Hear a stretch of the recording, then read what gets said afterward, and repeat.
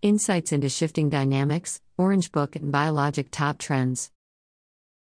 A recent update from Foley and Lardner attorney Courtenay C. Brinckerhoff discusses trends in inter partes review, IPR, and post-grant review, PGR, proceedings involving Orange Book and biologic patents, based on a report released by the USDO. The main points highlighted are as follows. 1. Trends in AIA petitions. The number of AIA petitions challenging Orange Book and biologic patents has decreased since its peak in 2016 to 2017. Orange Book patent challenges dropped significantly from 7.5% of all petitions filed in FY 2016 to under 2% in the current year, marking an over 80% drop. Challenges to biologic patents have remained steadier, with levels reaching near their peak in FY 2023 after a low period between FY 2018 and FY 2022. 2. Trends in trial type. While the total number of PGR petitions is low, biologic patents are most frequently challenged in PGR proceedings.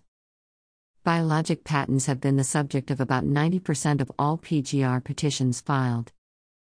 The nature of biologic patents might make them more prone to challenge on grounds like written description and enablement, which can only be raised in a PGR proceeding.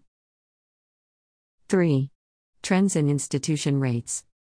The institution rate for Orange Book patents, 62%, is slightly higher than for biologic patents, 59%. The data for Orange Book patents is based on 478 petitions with 295 institutions, while for biologic patents, it's based on 240 petitions with 141 institutions. The overall institution rate for all petitions is 64%, based on 12,538 petitions with 8,063 institutions. 4. Trends and outcomes. Differences exist in outcomes between Orange Book and biologic patents. 19% of Orange Book patents survive challenge with all claims patentable, while only 7% of biologic patents achieve the same outcome.